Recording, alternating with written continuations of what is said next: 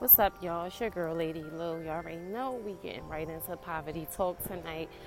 My topic for tonight and the things that I want to talk about tonight is the ongoing hatred that's going on with our youth in the African American communities.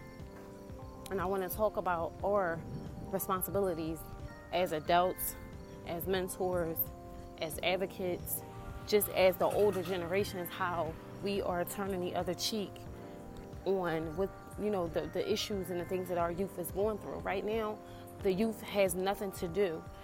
Most of them are not working.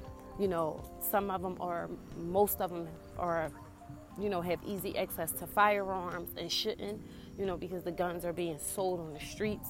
They are, at war with each other. And these, and they're under 18. I'm talking 15, 16-year-olds.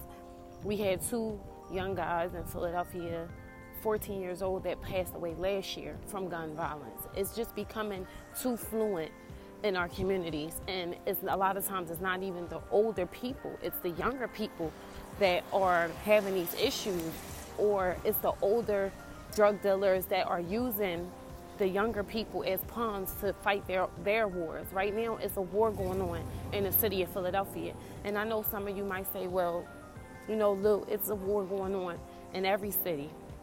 Detroit, D.C., Baltimore, like all these things are going on and all these things are occurring, but they are occurring where? In the inner city neighborhoods where the colored folk live. It's crimes that are committed in the suburbs and stuff like that where the lighter folks live. But the war that's going on right now in the city of Philadelphia needs to really take its toll. And it's taking a toll on everybody. It's taking a toll on mothers that can barely, bury their children. Anytime it gets so bad that your families have to have a barbecue or fish fry to raise money to bury you, that should reflect back onto your own mind and say, let me just put this gun down. I'm too young. I didn't even live a full life.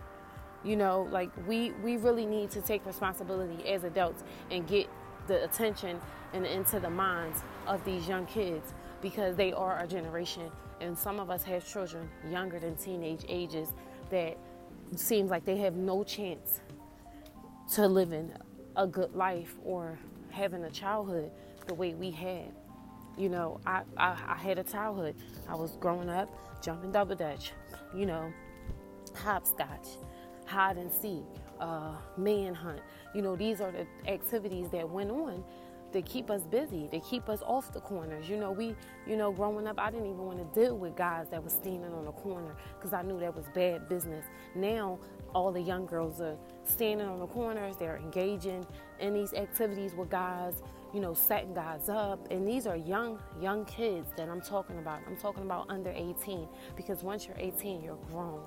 You are a grown adult and right from wrong. And at now we have adults that are not looking after their children, or they're working so much that they can't look after their children, because it's, we living in poverty.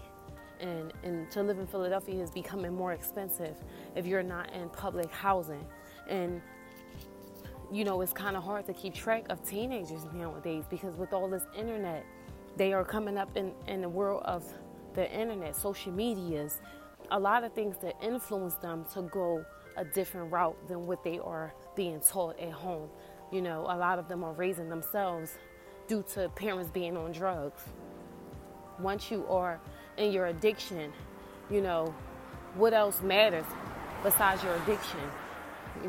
How can you be a parent if you chasing after an addiction? So we have to really take a couple steps back, and really ask ourselves, what position are we playing, and how are we contributing to the demise of our youth, and how are we contributing to the success in our youth? Because I feel like now is a time where we really need to step up as parents, as godparents, as aunties, as uncles. When you know what's going on with these children, that he has a gun in your home, that he's, taking Percocets, or she's on wed, or, these things that's influencing these children. babies having babies. And it's really time for some changes to happen, especially within the inner city communities where all the color folk live and where all the color folk are struggling, where they're being compensated or, by favors that they're doing for other people, crimes that they're committing for other people, even for themselves. We have to put it out there and let them know that they are more than just guns and killing each other and not living past the age of 16. And I put up the topic for the night, and I'm reading comments from the public, and some people was like, well, they just need ass whoopings. It worked for us when we was growing up. And, some of them just, said we need to just get out there and get to talking to these children, So, like I said, it takes a village to raise a child. And the point that we're at, we need everybody to come together.